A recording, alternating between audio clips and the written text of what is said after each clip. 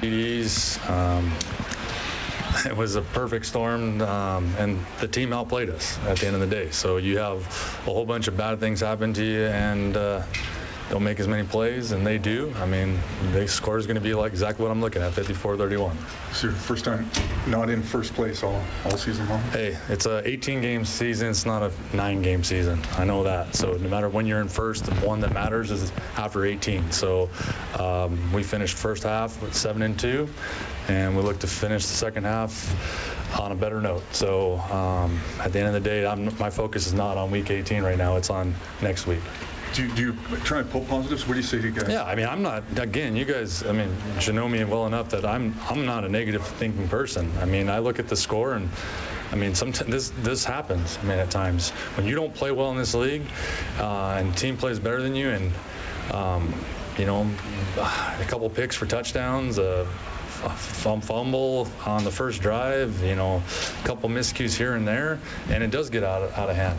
But during a course of 18 games, I've seen it plenty of times where a team gets beat like this, and it's not whether you get beat or not, it's what you do after it, and that's what we have to respond, and we have to get better, and that's what we'll focus on. We'll correct all the things, and you know, we got days off before we play our next one to kind of learn from this and get better and improve. And you know, I'm not going to look at all the negative parts of it. I'll look at some of the positives, but we'll learn from both of them, the negative and the positive. And some time to maybe rest up before, I mean, what's usually the biggest game of the... Yeah, I mean, we're going to get some guys back, that's for sure. We lost a couple more guys tonight, but that's been what's happened to us. But we're going to get some guys back, and again, we'll be ready. We'll be prepared to play our next one.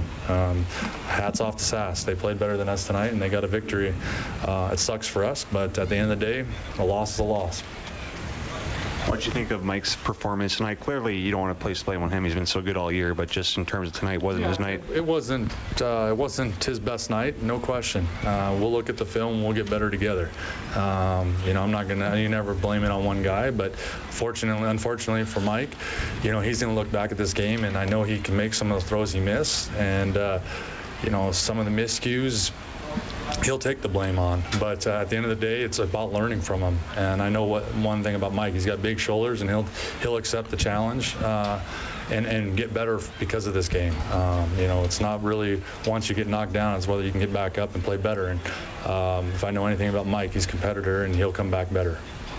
You've been talking all year about having to use the whole room with all the injuries. You finally got to use the whole room. You used the last guy, Franklin, tonight. Yeah, no, exactly. So, and that's only through week 9. So you prefer that not to happen in a football season, but it has, and it is what it is. So at the end of the day, right now we're going to start getting guys back. And once we do that, you know, we look for those guys to step up and help us win ball games this next stretch of 9 games. So, but it all starts with the next one. Eskimos head coach Jason Maas down inside the Eskimo dressing room.